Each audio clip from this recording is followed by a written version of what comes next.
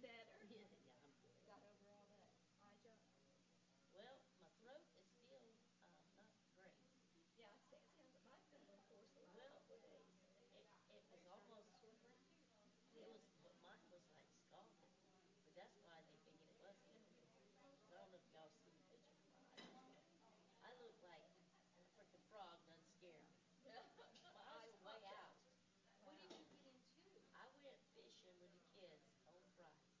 There was a couple of airboats, and they were spraying Oh. on Oh, the river. Well, me, oh, the edge of the Yeah. marsh and stuff.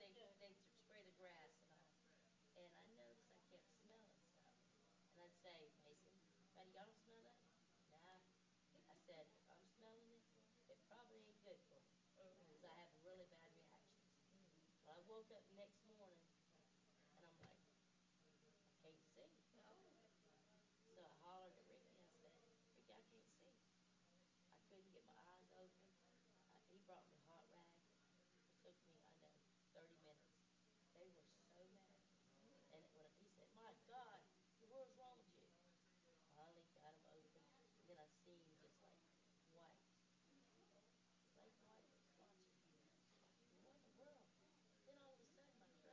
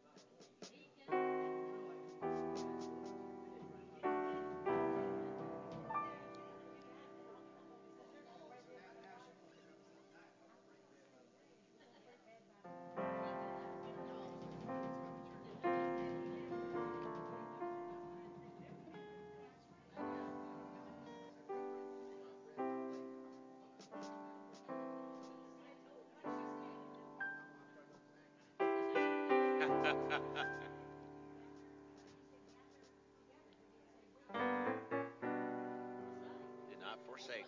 So imagine them sitting all day. It's just after church. Oh, we going tonight. They came over because Storm and James Hardy, because he's been there in the car.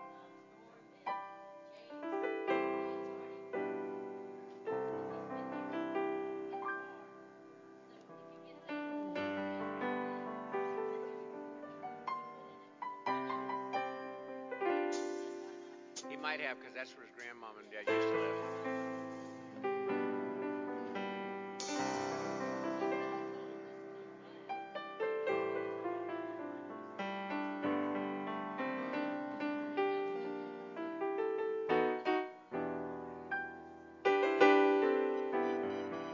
buy it. Just let it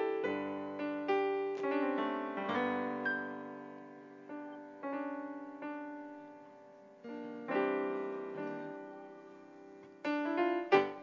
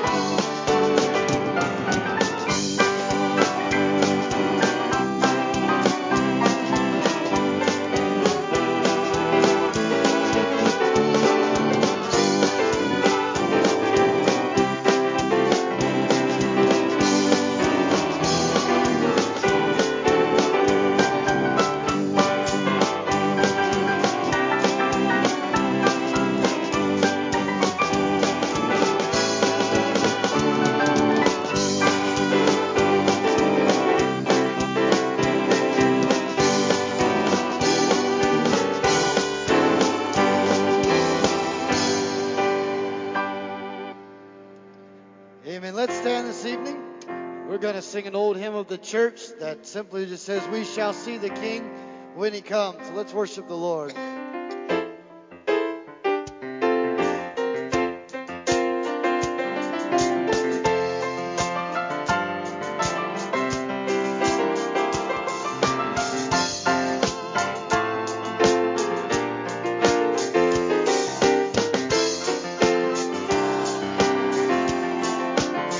For there's a blessed time that's coming soon. Oh yes, it may be evening, morning, or at noon. Oh, the wedding of the bride united with the groom. For we shall see the King when He comes. Well, we shall see the King. We shall see the King. Oh yes, we shall see the King when He comes. For He's coming in power. We'll hail the blessed hour. Well, we shall see the. Oh, let's sing it again. We shall see the King. Oh, we shall see the King. We shall see the King. Oh yes, now we shall see the King when He comes. Oh yes, He's coming in power. We'll hail the blessed hour. Well, we shall see the King when He comes. Well, are you ready? Should the Savior call today? Will Jesus say, "Well down," or go astray? For the home is for the pure, though thou never stay. For we shall see the King when He comes. Oh yes, now we shall see the King. We shall see the King. We shall see the King when He comes. Oh, He's coming in power. We'll hail the blessed hour. We shall see. Oh, let's sing it again. We shall see the King. Oh, now we shall see the King. We shall see the King. We shall see the King when He comes. He's coming in power. We'll hail the blessed hour. We shall see the King when He comes. So, my brother, are you ready for the call? Oh, you know to crown your Savior, King, and Lord of all. All the kingdoms of this world shall soon before Him fall. For we shall see the King when He comes. Oh, now we shall see the King. We shall see the King. We shall see the King when He comes. For He's coming in power. We'll hail the blessed hour. We shall so. Let's sing that one more time. We shall see. For now we shall see the King. We shall see the King. We shall see the King when He comes. For He is coming in power. We'll hail the blessed hour. Oh, we shall see the King when He comes. Amen. Will you take a few moments this evening and introduce yourself and greet those around you in the Lord during this time? Will you do that this evening?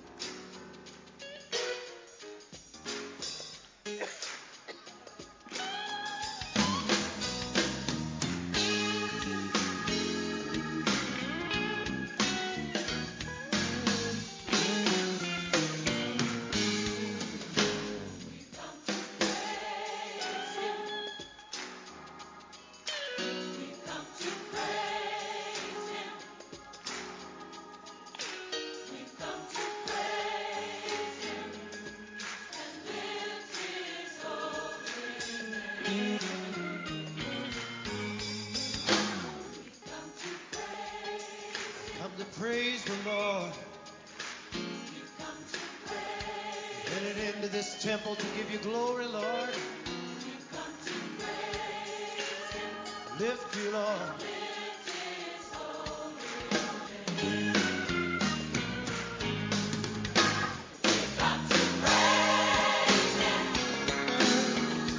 Yes, we've come to praise Him.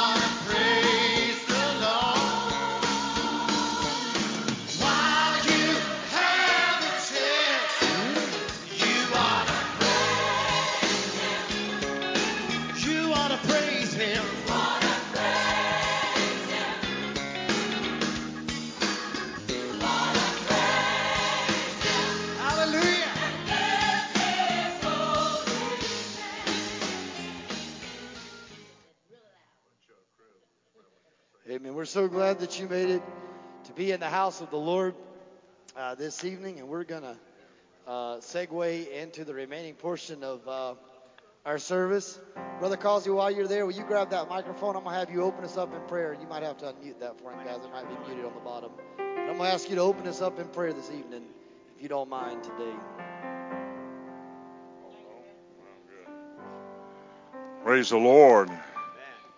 Hallelujah. Amen. We can go to the Lord tonight and take our petitions to Him. In fact, that's what I was preached on this morning. Invitation to pray. Amen. Pray to be prayed for, and to pray with. Aren't you so glad this morning that we have this opportunity? Let's go to the Lord in prayer, everybody praying. Father, we thank you again for the privilege, dear Lord, to be able to come before you with our needs. And God, we know that you can supply all our needs according to your riches and glory. We're thankful today, God, so much for your presence that we felt in such a special way. We pray, dear God, you encourage and lift up each and every one here tonight. They be sick among us. We pray, God, that you would heal that sickness. If there's some kind of emotional need or, Lord, hallelujah, affliction of any sort, we can bring it to you. Dear Lord, we know, dear God, you're greater than any problem that we ever face or ever come into. You're God and God alone, sovereign, mighty. Thank you for the Son and the Holy Ghost. Thank you, God, for all that you've done. We'll be careful tonight to give you the honor and the praise and the glory for it all. For it's in Jesus' name we pray. Amen. Amen. Let's remain standing this evening. Let's go right back into worship. This is an old praise chorus written in 1984 that just simply says, "Great and mighty is the Lord our God. Great and mighty is He." So let's worship together.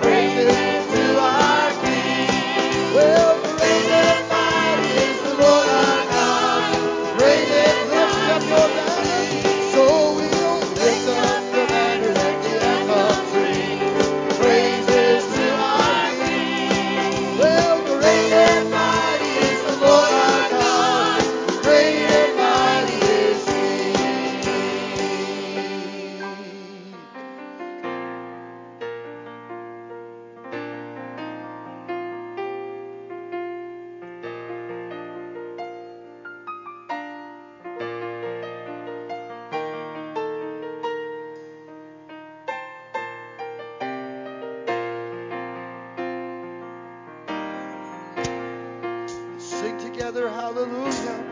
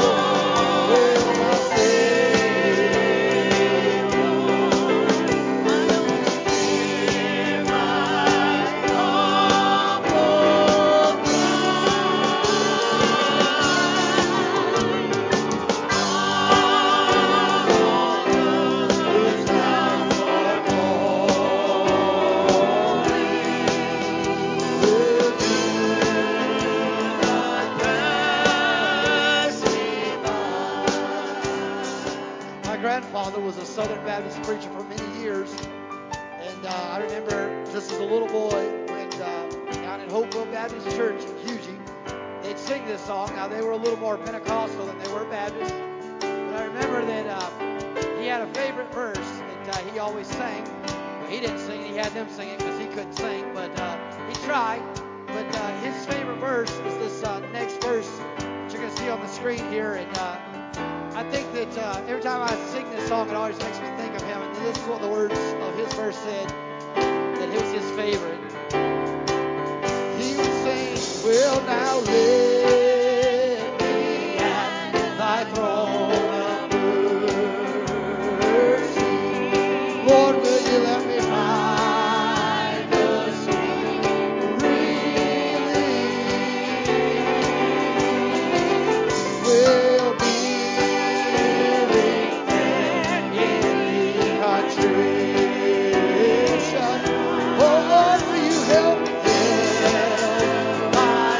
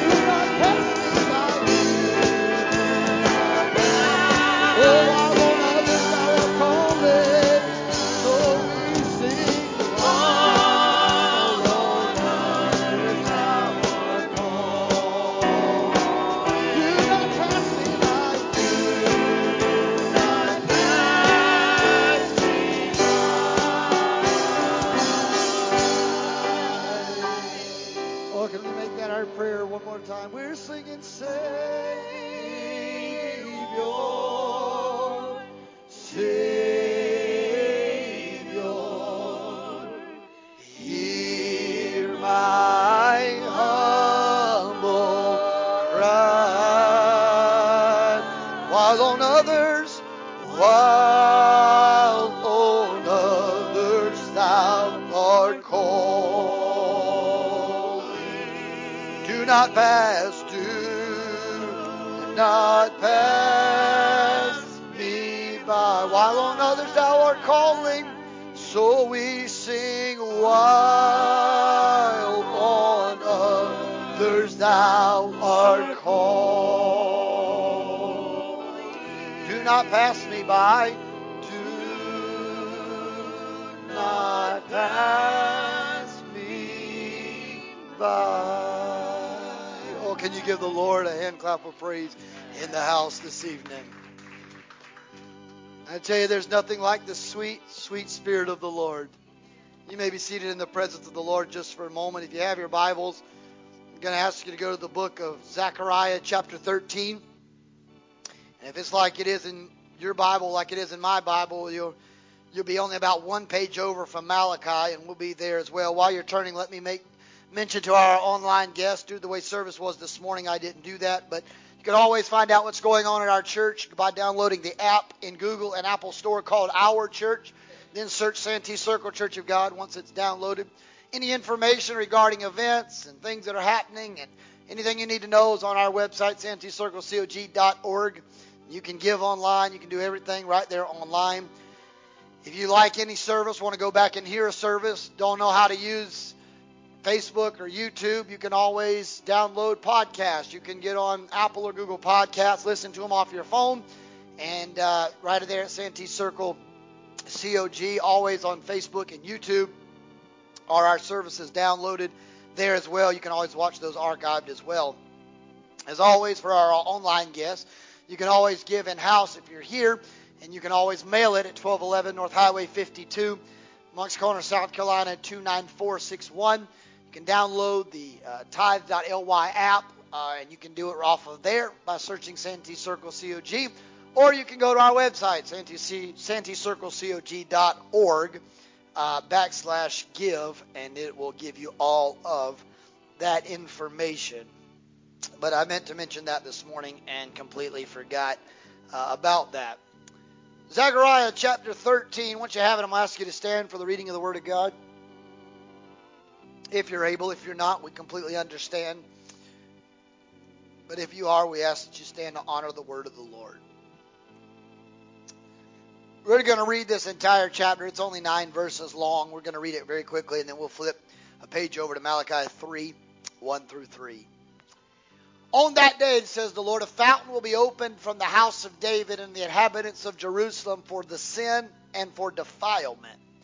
And it'll come about on that day, declares the Lord of armies, that I will eliminate the names of the idols from the land, and they will no longer be remembered, and I will also remove the prophets and the unclean spirits from the land. God's going to do a purging. And if anyone still prophesies, then his mother and his father who gave birth to him will say to him, you shall not live because you have spoken falsely in the name of the Lord. And his father and his mother who gave him birth shall pierce him through when he prophesies. Also it will come about on that day that the prophets will be ashamed of his own vision and when he prophesies. And they will not put on the hairy robe in order to deceive. But he will say unto himself, I am not a prophet, I am a cultivator of the ground, because a man sold me as a slave in my youth. And someone will say to him, well, what are the wounds between your arms? He will say, those are the wounds which I was wounded at the house of my friends. Awake, O sword, against my shepherd and against the man, my associate, declares the Lord of armies. If you strike the shepherd, the sheep will be scattered, and I will turn my hand against the little ones. And it will come about that in that land, declares the Lord, the 2 parts of it will be cut off and perish. But a third will remain as a remnant, will be left in it. And I'll take that third part, even though they're going to see 2/3 of the world annihilated, wiped off the planet, I'll take that third part. Though they've already been through a lot of trouble, though they've been through a lot of struggle, though they've been through a lot of pain and adversity, after they've come through being the third part, the 1/3 remnant, then I'm going to put them through fire again. Refine them as silver is refined, and test them as gold is tested. I will call on my name. They will call on my name, and I will answer them, and they will say, they are my people, and I will say unto them, that they will say unto me that the Lord is my God. Malachi 3 and verse 1. Behold, I am sending my messenger, and he will be a clear way before me. And the Lord whom you are seeking will suddenly come into his temple. And the messenger of the covenant in whom you delight, behold, he is coming, says the Lord of armies. But who can endure the day of his coming? And who can stand before him when he appears? For he is like a refiner's fire and a launderer's soap. He will sit as a smelter and a purifier of silver, and he will purify the sons of Levi and refine them as gold and silver, so that they may be present to the Lord as offerings of righteousness. They will be present to the Lord, offerings of righteousness. I want to talk just for a few moments about the 4 R's of true revival. You see, most people think revival is something we should have about twice a year. Bring in some guest speaker, come here Sunday through Friday, invite all our unsaved loved ones, let them come in here and let them all get saved and have a powerful crusade, and leave out of here and say, boy, Pastor, didn't we have a revival? No, we didn't. You can't revive something that's never been alive. Revival is not for the sinner, it's for the saint. Because the only person that can be revived is something that's already been alive before, so we know how to revive it so that it can live again. You don't if something is dead and it's never been alive, you don't put the little shock things and revive its heartbeat if it never had a heartbeat to shock back. There was no reason. It had to live at some point to revive it. Revival literally means to revive or bring back to life. Well, if you've never known who Jesus Christ was, you've never truly started living. See, when you're unsaved and you give your heart to Jesus Christ, that's not revival. That is regeneration, and that is a resurrection of something that's dead. Revival is taking that heart and restoring it back to a place that it once was before. So while we can have revivals throughout the years and communities and things like that, and yes, people still can get saved in those moments, revival is literally for the church. The church has to get revived. That's who needs revival, not the sinner. The sinner needs a salvation crusade. The church needs revival again. What are the 4 R's of true revival? Heavenly Father, to the best of my ability, help me to preach your word to the people of God. Help me to speak, Lord, only what you want spoken, and let be heard only that which you want heard. Let every I be dotted, every T be crossed, that would bring glory and honor to you. Let us not be hearers of this word only, but doers of it as well. Open our eyes, our hearts, and ears to the receptive message. Hide me behind the cross. Take a coal from the altars of heaven, anoint these lips of clay, and let me speak like a man from a different world, not because I'm special, but because you are special. And let you and your word be glorified, lifted up, magnified, and sent forth to accomplish the task that you have assigned it to do. In Jesus Christ our Lord we pray, and the people of God together said amen. Amen. You may be seated in the presence of the Lord. 4 R's of true revival. We read in our reading today out of the book of Zechariah chapter 13. To understand this writing, we have to do a little bit of background and historical context to understand what's happening. When I was in school, I loved the days that we had history class. My particular school that I went to had block scheduling, and so on Monday, Wednesday, Friday, you had certain classes, and on Tuesday, Thursday, you had certain classes, and in the second half of the year, in January, your Tuesday, Thursdays went to Monday, Wednesday, Friday, and your Monday, Wednesday, Friday flipped to Tuesday, Thursdays. And I loved it when history was on Monday, Wednesday, and Friday. That means I got to go 3 days because that meant science was on Tuesday, Thursday. I hated that class. I didn't care how you blew it up. I took chemistry class. I blew up so many of them little glass jars and stuff in chemistry class. I don't know what I mixed together. My little chemistry teacher would be like, so what did you put in there to do that? And I'm like, I don't know, but whatever it was wasn't right. It blew up. That's not what it was supposed to do. Didn't like that class. I knew right then, whether God ever called me to it or not, I knew right then God did not call me to do science. Not to be a science teacher, a chemist. That wasn't a good idea for me. I had to find a different. But I loved history class. And I loved listening to the different stories and the accounts of history. And even when I went off to college and started my studies there, one of the prerequisites was you had to take some form of history class. And so I ended up signing up just to the way it fell on my block for school for a Western civilization class. And I got to study Western civilization. Man, it was so much fun. I did not like my teacher. He was Humpty Dumpty. He was huge. He was just a nasty little old man. He'd just sit down in his chair with his little top hat, look disgruntled as all get out, and he had this little pointer thing that he'd stick on the board, and he'd just kind of gruffly tell you about what was going on. He was miserable, but the content was amazing. It was interesting to me. And we would go through different seasons and different lands, and we would go through Rome, we'd go through Greece, we would go through all the Mesopotamian regions. We'd talk about the Armenians, we'd talk about the Medes and the Persians, we'd talk about the Babylonians. And for someone like me who was raised in church, it was always great when Dr. Miller was up there in his little I hate to be here voice, disgruntledly telling us about Western civilization and telling us about there were two rivers called the Tigris and the Euphrates and how they flowed into this delta and Mesopotamian region. And my mind immediately would be like, wow, Genesis tells me there were two rivers, a Tigris and the Euphrates. And I could put biblical remembrance of the things that my father and other pastors had preached, and it was like coming alive in my Western Civ class. And then they'd start talking about where Nebuchadnezzar came to power and the Babylonians overtook and such and such BC. And I would remember that there was a guy named Nebuchadnezzar who was there, and the Israelites and the story of Daniel and Belteshazzar and all of these things. And it started making sense. And it just kind of illuminated off the page. But after the Babylonian Empire, there came a group called the Medes and the Persians.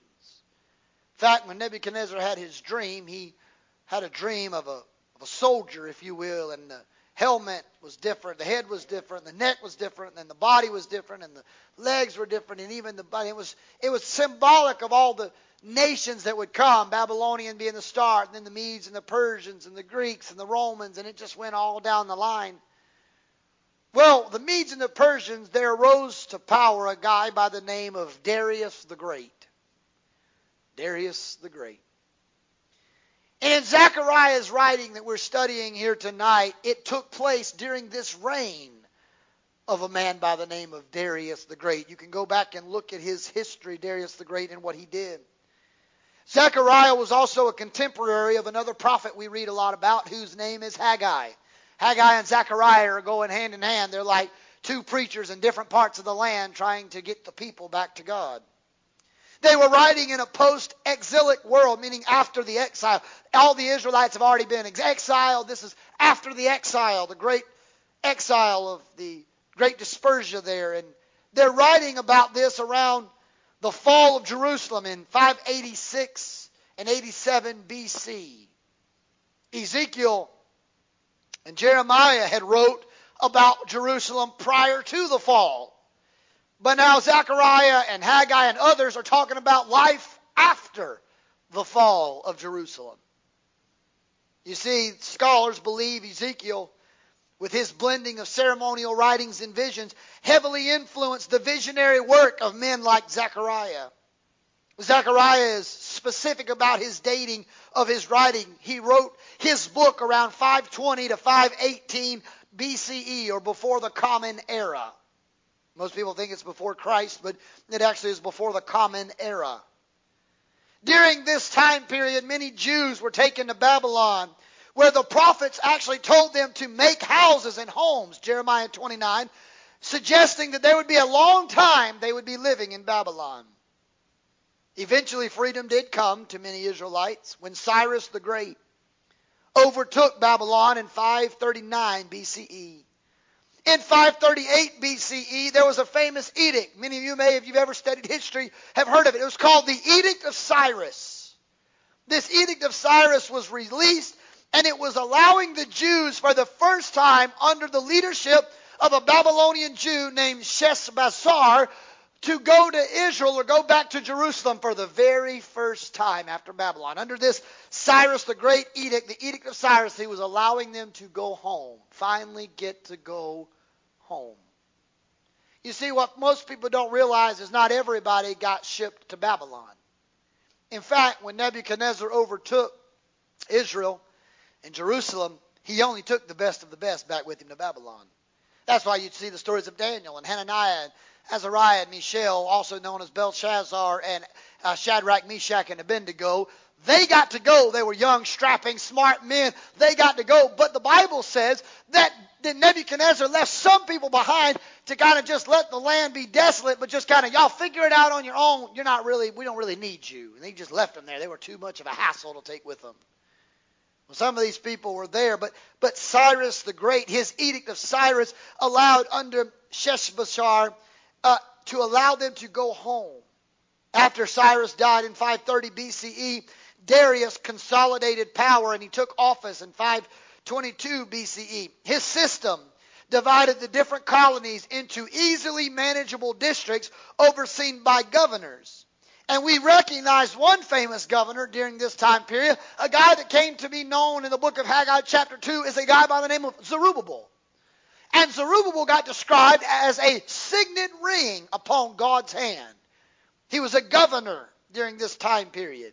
That God promised that he would bring back his people. Darius appointed him as governor over a district called the Yemad Medadinah. And it was literally an area of land where he put Zerubbabel over a little section or group of people. But Zerubbabel was, while he was serving as governor, was also pouring in the word of the Lord to this remnant of people. Zechariah emerged, centering around the rebuilding of the temple. Zechariah wanted the temple of God to be restored. Unlike the Babylonians, the Persian Empire strove at great lengths to have cordial relationships between their people and their subjects. They wanted to have a good relationship. They were not mean people. In fact, you can go back and read in history, the Medes and the Persians actually were very hospitable and nice and very, if you will, hospitable in terms of embracive the people that they had overtaken. They didn't go in there and just start killing everybody. They were very good. There was a good working relationship between them. The rebuilding of the temple was encouraged by the leaders of the empire in hopes that it would strengthen the local authorities in the land. This policy was good politics on the part of the Persians. The Jews viewed it as a blessing from God. And so, if you remember, there's a guy comes to power. You know the story of a prophet by the name of Ezra. They go ahead of the people and they start building the walls and getting the walls put back together. And a guy by Nehemiah leaves his post of duty under King Ahasuerus, and he goes to, and King Artaxerxes, and he goes to try to help them build the wall, get it back running. All this is to equip the body of Christ, the chosen people of God, to strengthen them and to help them to grow and to have faith in God again. But I would caution us tonight to look, before we dive into the 4 R's of true revival, that is where we are today. Our nation has seen better days in the past than we see today. Just 2 weeks ago or so, we shared on Sunday morning about the shattered nation we live in, but also the broken church that's created the shattered nation. We discussed how the reason the world is where it's at is because the church failed on their part.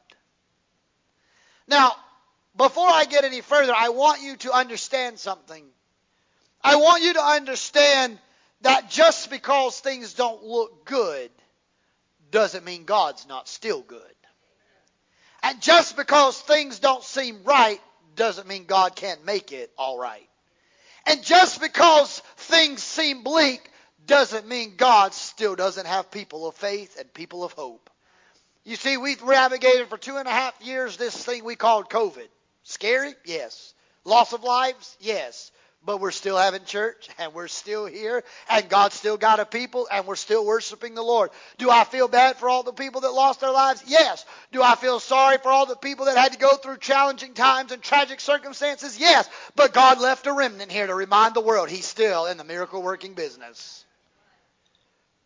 Zechariah says that 2/3 of the people of God would be moved out of the way, if you will, and 1/3 would remain as a remnant.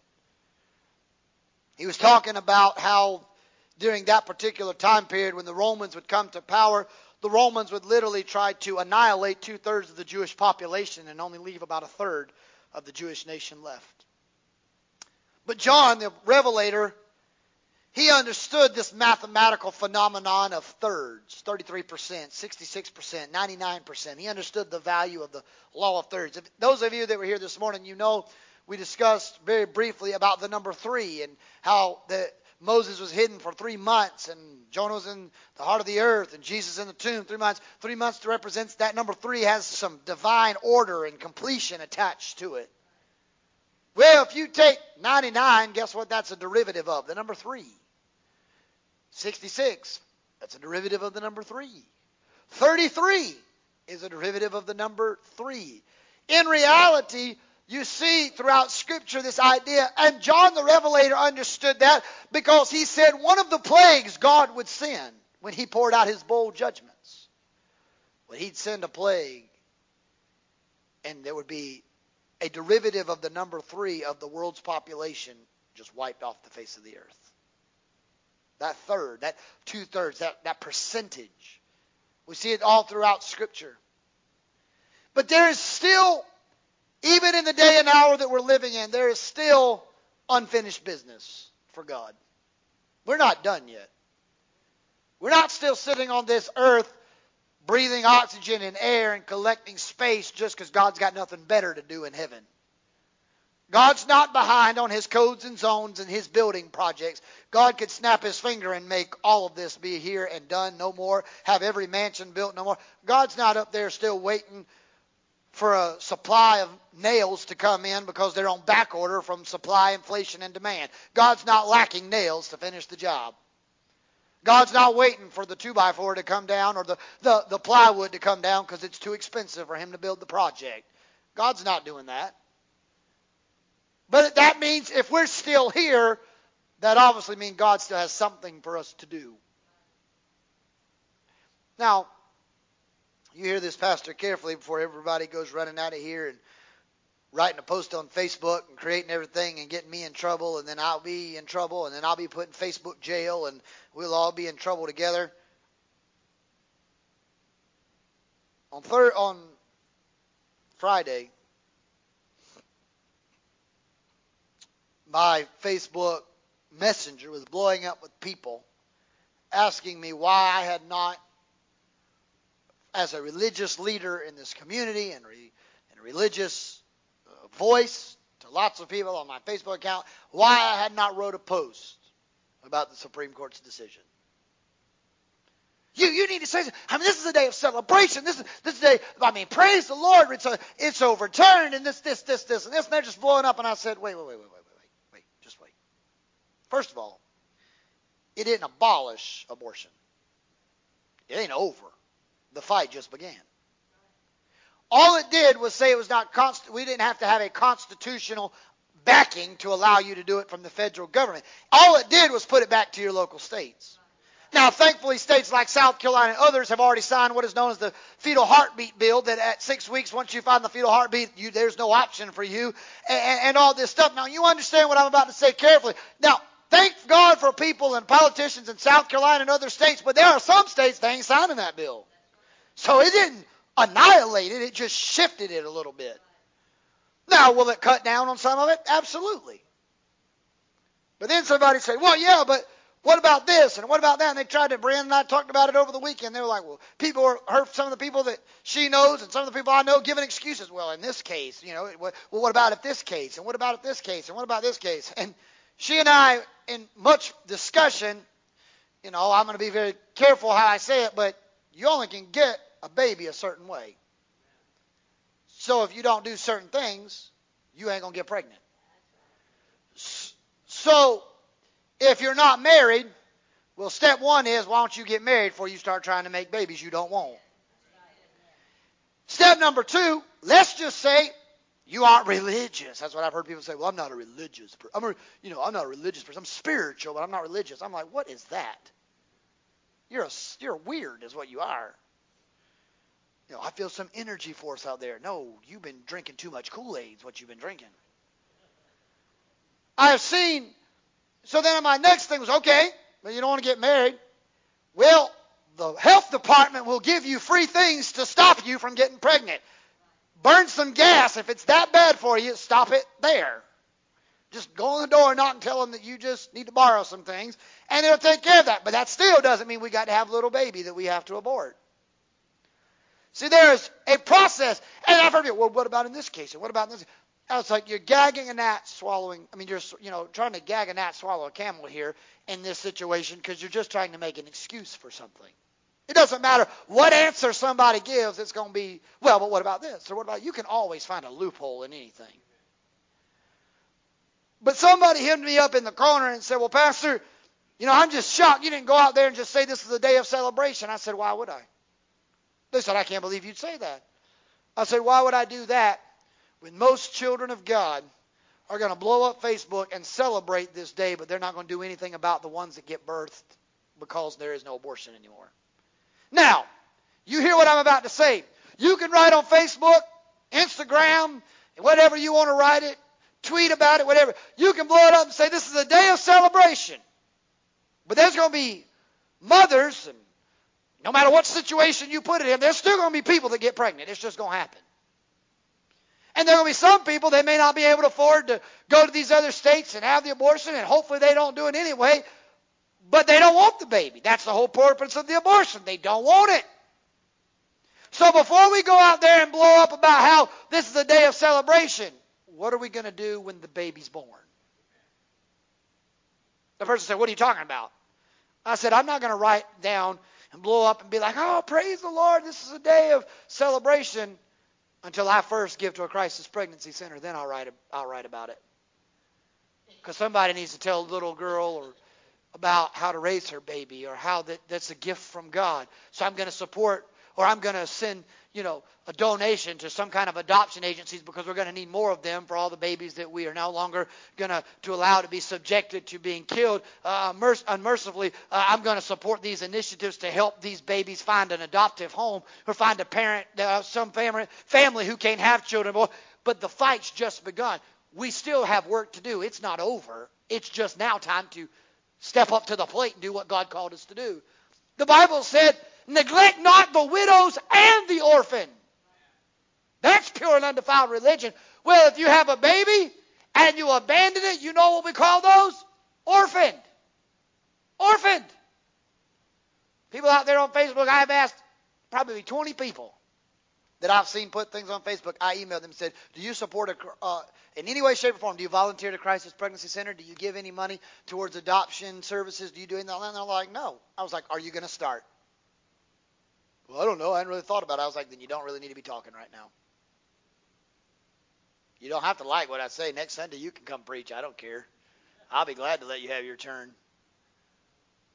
But the people of God, and I'm not talking about just locally, I'm talking about globally. We talk a big talk, but then when God gives us opportunities to put our money where our mouth is, we don't walk the walk. We talk a big game, but God gives us opportunities, and we shut down when it gives us presented opportunities. The people of God have been talking for years.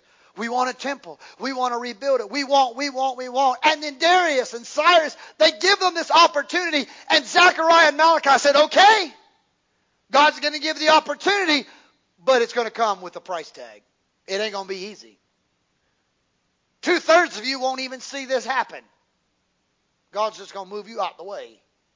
So how do you really, as a church of the living God, not just locally, not just in a communal sense, but globally, how can we have revival of the church again? Before we can revive the nation, the church has got to wake up. The Bible says judgment begins at the house of the Lord. Washington's not going to wake up if the church don't have a clue what they're doing. That's good preaching even if you act like you're a different church tonight. So how do you become this church of revival? Well, the first thing you have to do, you got to get rid of rebellion. The Bible says rebellion is the sin of witchcraft. I don't know about you, but I don't know how many people actually think witchcraft's a lot of fun. Most people ain't going to raise their hand and say, yes, I love being a witch. No, you don't. You don't like witchcraft. You think that's crazy stuff. That's of the devil. Well, so is rebellion. It's of the devil. Now, I know most people are thinking right now, oh, pastor's going to go on his little tangent about how people rebel and they're complaining about church and they're complaining about it. No, I don't have to tell you about it because most people that are rebellious, they already know. I don't have to tell them. They like to call themselves a maverick. That's a fancy word to say you don't like what other people are doing. I remember before he died, John McCain, great senator from Arizona, used to always say, yes, he was of the Republican Party, but he was a maverick.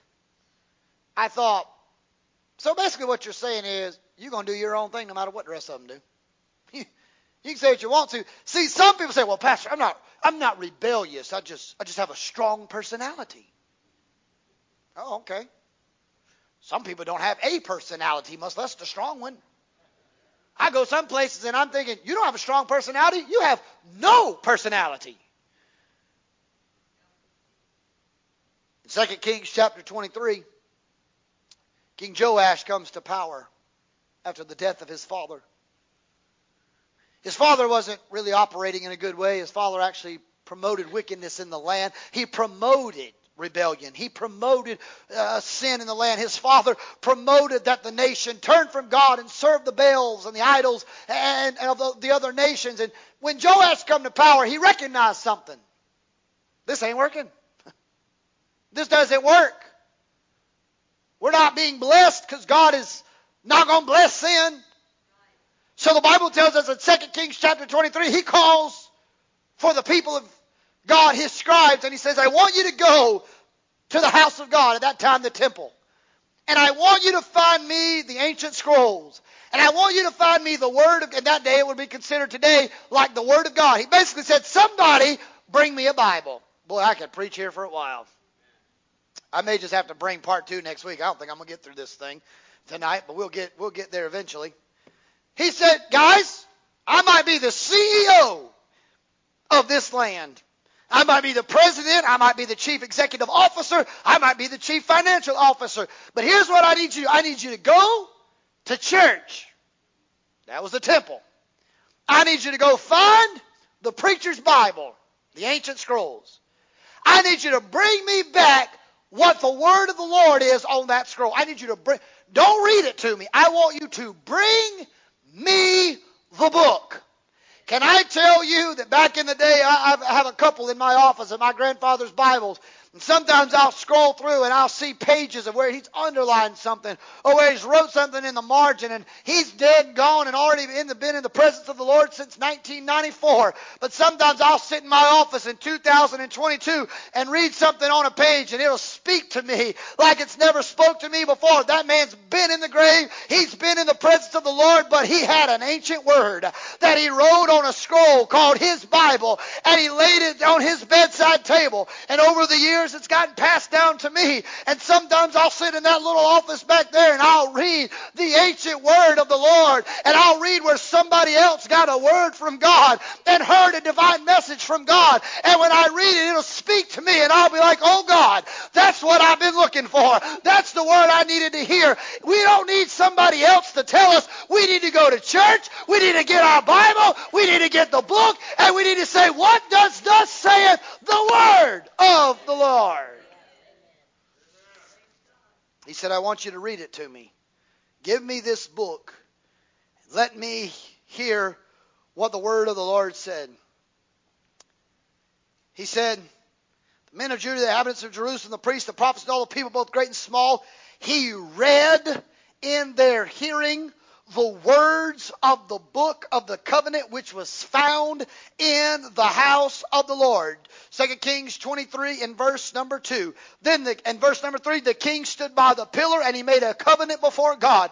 And he said, I'm going to walk after the Lord. I'm going to keep his commandments and his testimonies and his statutes with all my heart and with all my soul, to carry out the words of the covenant that are written in this book. And the people of God came together in agreement with him. Notice what I said in verse number 2. He, the preacher, the pastor, the king of the day, he read the book. What have I done to you this morning and tonight? I have read from his book today, from the house of the Lord. He read of the book and he made a commitment to God that said, God, I'm going to do what your word says. Can I tell you that we have to listen to what thus saith the word of the Lord and come in one mind and one accord in agreement and say, Pastor, I'm going to study the word. Pastor, I'm going to live the word. Pastor, I'm going to read the word. And together as the body of Christ tell all of this rebellion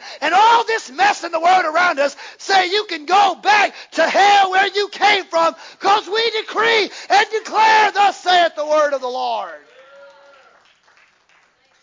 Then when he got done, I'm not going to read it. You can go read 2 Kings 23 for yourself. They just gave you a free. I just told you need to read the Bible. There you go. Go home and read it. The Bible says that he goes, after he reads that, he calls for his group of men, and he starts writing what is called reforms. He starts rewriting the laws of the land. He said, I want you to go get every idol, every one of them. Search the whole kingdom. Bring back every image. Bring back every Baal. Cut down every Asherah poles, which were just like symbolic places throughout the land where people could use them as almost like spiritual monuments. He said, I want you to cut them down to the ground. I want you to bring me back every Baal. I want you to bring all the other gods. And the Bible said he collected them together and he made a great fire. And he threw all of the idols in front of the people and basically said, we're going to burn them. We're going to get rid of them. We're going to remove the rebellion in the land. We're not going to rebel. We're not going to worship this image. We're not going to worship this God. We're not going to worship this being. We're not going to serve this other country. We are going to get back to serving, thus saith the word of the Lord. We're going to serve God and God alone. And he threw this in a fire, and the people of God watched it burn before their eyes. He smashed the altars to the ground. He pulverized them to dust. He reinstituted the act of Passover back in the land. It had been removed. He instituted Passover again back in the land. He brought worship back to the house of God. Zechariah 13:1, I read it in our reading today. When we read today, it says, on that day the house of David, the inhabitants of Jerusalem, there'll be a fountain for sin and for defilement. The Bible says they'll come about, verse 2, declares the Lord, that I will eliminate all the idols from the land. And they will no longer be remembered, and I will remove the prophets and the unclean spirit. That's what Joash did in 2 Kings 23. He got rid of all of it. He sent it packing. You see, God will only allow the wicked to rule for a season, because there is pleasure in sin for a season. Matthew 3:12. Jesus said, his winnowing fan is in his hand, and he will thoroughly clean out his threshing floor. He will gather the wheat into the barn. He will burn up fire. He will burn up the chaff with an unquenchable fire. What did he throw the idols in? Fire. The winnowing fork was a shaped basket, shovel-like tool that you would use, that you would throw this wheat up in the air. You would get under it and you would throw it up. And the chaff, which was like wheat, but it was not as, it was like a weed, if you will. But it was lightweight. So in the wind, it would just whoosh. And the grain, the wheat, because it had the heads of grain on it, was heavier. It would just right down to the ground. They'd keep throwing it up. And the weeds would drift. But the grain would fall. The Bible says to us that some people are like seaweed on the bottom of an ocean. They'll just go to and fro. They'll just go wherever the wind is blowing, wherever the way. They just back and forth, back and forth, back and forth, back and forth. But James said it like this, but a double-minded man, he's unstable. You can't depend on him. You throw it up, the chaff blows, the wheat falls. But notice what it is. He says the winnowing fork. There's going to be times in our life God's going to have to prod us at times. We don't like being prodded. It's not comfortable. But it's necessary. Sometimes God's got, that's why Jesus said in his parable, he said you can't just go in there and just start ripping up all the wheat, because if you try to pull up all the weeds, you might pull up the good grain. You got to let them grow up together. Then at the harvest time do it, because if not, something will get messed up in the process. Sometimes we have to get prodded. Sometimes we have to get stuck. Sometimes we have to get shifted around. Sometimes God moves us around. And sometimes God doesn't let us stay comfortable in our places. Sometimes he continues to move us about because he's trying to get rid of things we don't need attached to our lives. He's got to let some sins. He's got to let some struggles. He's got to let some addictions. He's got to let some things get off of us so that we can run the race and set before us with endurance and perseverance. We've got to lay aside those weights that easily entangle us. God's got to get rid of some stuff so the good stuff comes to the surface. You see, they would throw the grain high in the air and the wind would blow, and the lighter grain, the heavier grain would fall. Jeremiah says, "O Israel, says the Lord, if you wanted to return to me, you could have. You could throw away your detestable idols and stray no more. Then you swear by my name, saying, surely as the Lord lives, you could do so with truth, justice, and righteousness. You could be a blessing to the nations of the world. And the people would come and see you and praise my name." What Jeremiah was saying is, you could have done it. You could have been the face of the franchise. You could have been the thing God uses to win the nations. You could have done it. You know, I wonder, for time's sake, we'll pick up from there. Miss Carol, you can make your way. I wonder if God sometimes looks over the bow of heaven and looks down to us here in 2022 in this nation we live in and says, you know, you could do it. You could make the turn. You could be an example to the nations of the world. If you would humble yourselves and seek my face and turn from your wicked ways, then I could come and I could forgive you of your sins and I could heal your land. But you got to turn from some things. I wonder if God looks over the bow of heaven and thinks, you, just like Jeremiah prophesied, you could be the nation that the world looks to. You could, if you just get rid of all the detestable things, all the idols, if you get rid of that junk and call on me, I can change this thing. But you got to get rid of some stuff first before I can come in. See, Joash knew in 2 Kings 23, he knew that the way things were going, the status quo of the day wasn't working. Some changes had to be made, and he got rid of some things. And he literally, the Bible said, he returned the hearts of the people back toward God. See, that's what church is all about now. That's what preachers of the gospel are designed to do. That's what their calling is to do, to turn the hearts of people back towards God. Get them to refocus and not get lost by all the craziness going on in the world around us, but get their eyes fixed on Jesus, the author and perfecter of their faith. We got to get people to refocus back on what it's all about, and that's Jesus. It's not easy to do, but it's necessary. See, the very first thing before anybody can ever experience revival, remember what I said, revival is not for the sinner. It's for the saint, because we're the ones that have once lived. Sometimes we kind of go through valleys, but we got to have a rekindling of fire within inside of us. You know why churches aren't having revival? I'm not talking about Sunday through Friday and everybody comes for a series of meetings and is tired by the end of the week from being in church all week long. No, I'm not talking about physical revival. You know why a lot of churches haven't seen true revival? Salvations, Holy Spirit baptisms, etc. Why they haven't experienced true revival in service? Because they got a lot of rebellion in the house they haven't removed.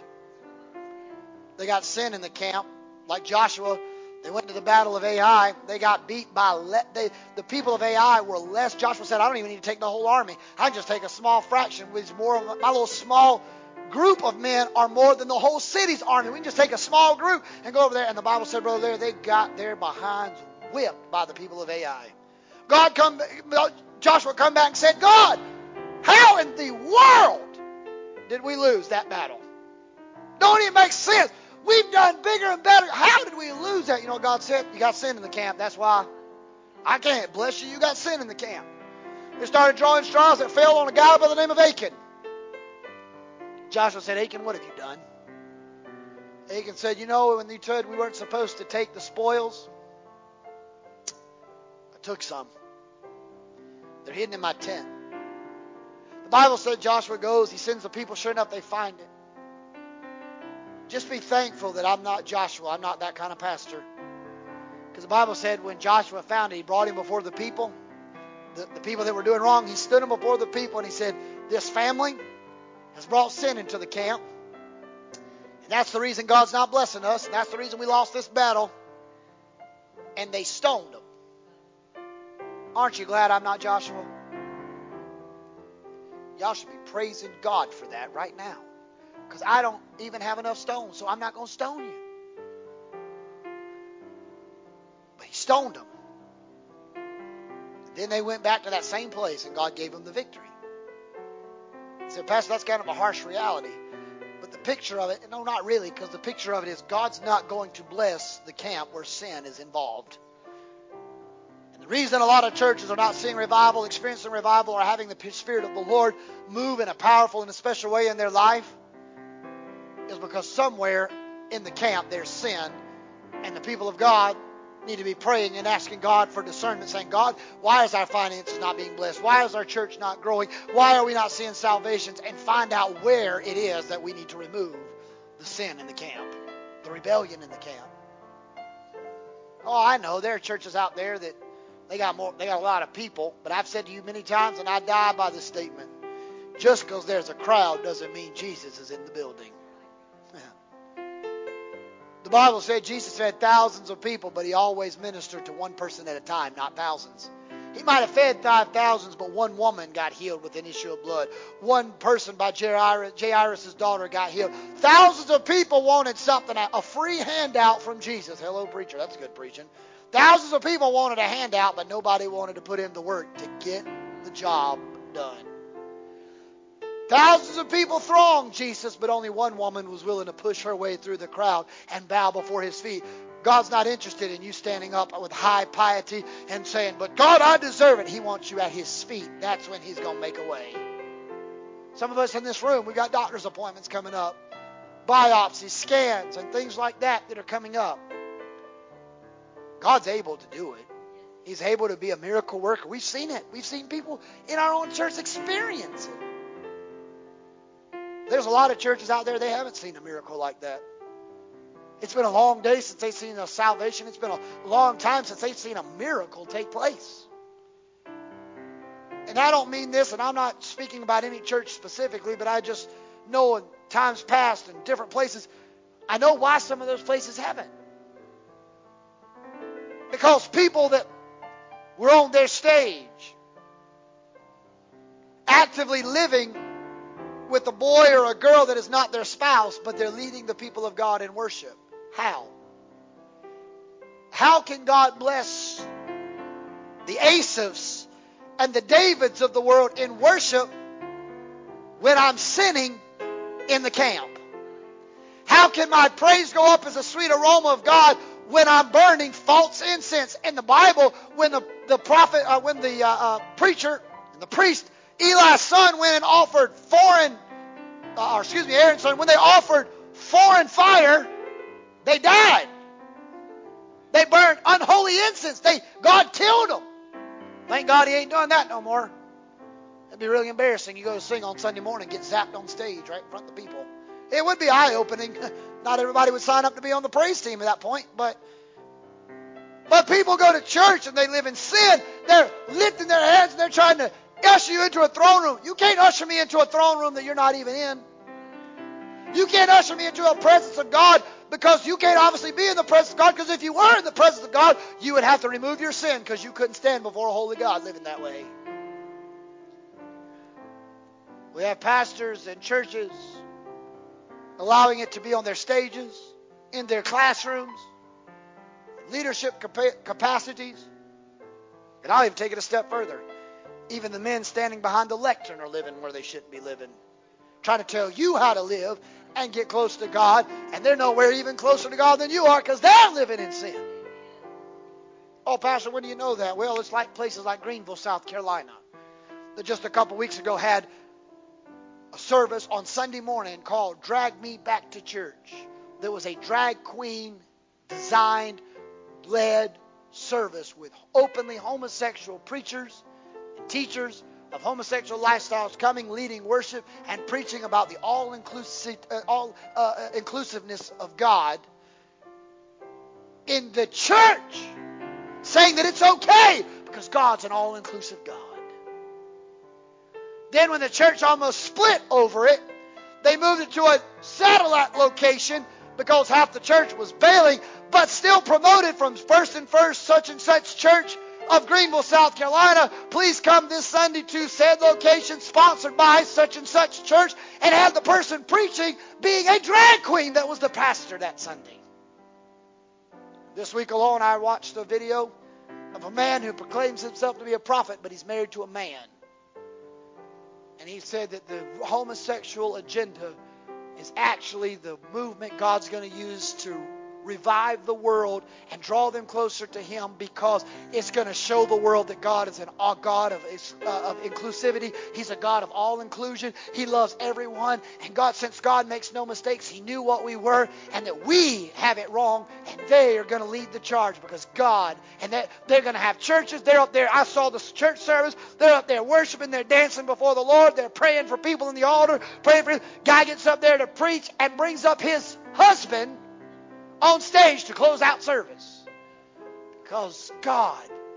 And he said, I just want to let you know what a wonderful service. Didn't you feel the presence of the Lord while holding his husband's hand? God can't bless it till we remove it.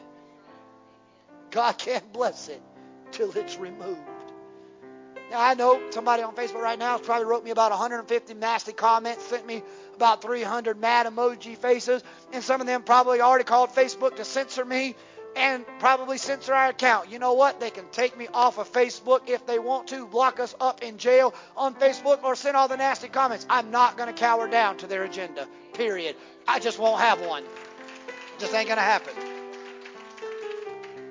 Because I do believe there's going to be a remnant, a third that I read to you. He said there'll be a third that God will try by fire. Oh, I believe there's going to be a third, but I'm going to be in the third that has to walk through adversity, that has to walk through fire, has to walk, because I will come out like that Fuller soap, that launderer's soap. I'll come out purified as gold. I'm not going to condone your sin. I'm not going to promote your sin, and I'm certainly not going to let you live in sin. I'm going to call it as it is, and I'm going to pray God removes it, because I'm going to stand before God with clean hands and a pure heart and say, God, I did everything in my ability to remove it from your camp.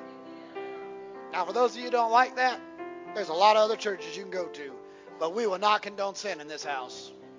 It's just that simple. If you want that kind of lifestyle, those online, whatever, you want that, we love you. We'll pray for you. Find that place. But this house will not become a house of horror. This house will not become a house of sin.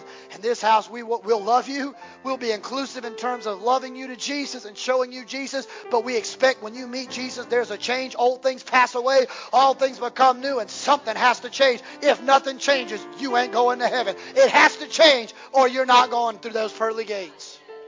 Will you stand all over the house this evening? Father, to the very best of my ability, I have preached your word to your people.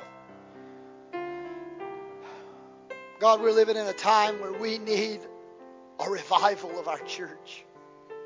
Not just locally, but globally. We need a remnant to rise up and say, but as for me and my house, we're going to serve the Lord. We're not going to cower down. We're not going to curtail. We're going to stand for God. God, in this house, I do believe there are good men and women. To the best of their ability, they are passionate about the things of God. So God, tonight, I'm asking that in this moment in time, you would encourage them and speak to them. Let the words that have been spoken today have a lasting impact on our heart and on our life. When we leave this place and go to and fro our destination, let us not leave this place hurting, discouraged, distraught, or downcast. But let us lift up our eyes from which cometh our help, for our help cometh from the Lord. Father, I'm asking today you bless us and keep us, your face shine upon us, be gracious to us, lift your countenance towards us, give us the peace of God that surpasses all human understanding, and guard our hearts. Let the words of our mouths and meditations of our hearts be acceptable and pleasing in your sight, O Lord, my strength and my Redeemer. Bring us back safely at the next appointed time, and help us be the called, chosen people of God that will walk in the precepts, line by line, precept upon precept, according to thus saith the word of the Lord. Let us live your word out daily in our lives. In Christ's name we pray. Amen. Before you're dismissed and we pray our benediction,